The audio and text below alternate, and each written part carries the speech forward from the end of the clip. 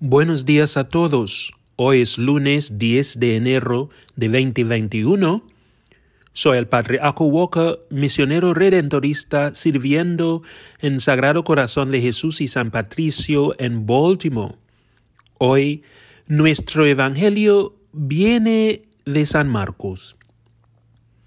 Después que arrestaron a Juan el Bautista, Jesús se fue a Galilea para predicar el evangelio de Dios y decía: Se han cumplido el tiempo, el reino de Dios ya está cerca.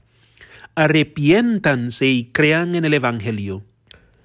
Caminaba Jesús por la orilla del lago de Galilea cuando vio a Simón y a su hermano Andrés echando las redes en el lago, pues eran pescadores. Jesús les dijo: Síganme y haré de ustedes pescadores de hombres. Inmediatamente dejaron las redes y lo siguieron. Un poco más adelante vio a Santiago y a Juan, hijos de Zebedeo, que estaban en una barca, remendando sus redes.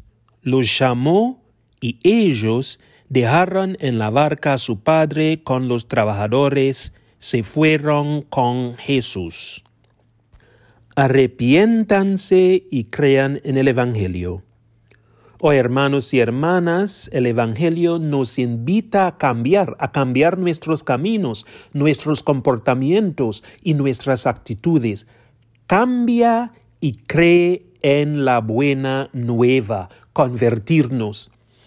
Para muchos de nosotros la conversión es difícil, estamos acostumbrados a ciertas cosas y nos sentimos cómodos. Pero el cambio es la parte de la cristianidad. Nunca podremos seguir siendo los mismos, ya que siempre estamos llamados a ser la mejor versión de nosotros mismos. Nos dice un sacerdote: convertirse significa acoger agradecidos el don de la fe y hacerlo operativo por la caridad.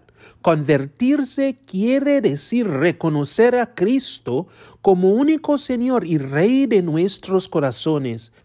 Convertirse implica descubrir a Cristo en todos los acontecimientos de la historia humana, también de la nuestra personal, a sabiendas de que Él es el origen, el centro y el fin de toda la historia, y que por Él todo ha sido redimido y en Él alcanza su plenitud.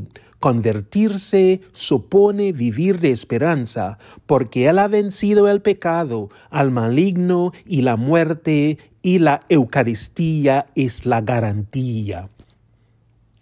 El cambio, la conversión, también implica seguir a Jesús sin excusas, a dar nuestro tiempo, talento y tesoro para la edificación del reino, entregar nuestras mentes, nuestros corazones, nuestras voluntades, de manera que el Espíritu Santo nos moldee y nos forme como María, diciendo sí al Señor con un corazón alegre. A medida que cambiamos, aceptamos las alegrías y la tristeza, las humillaciones, incluso las persecuciones que se nos presentan.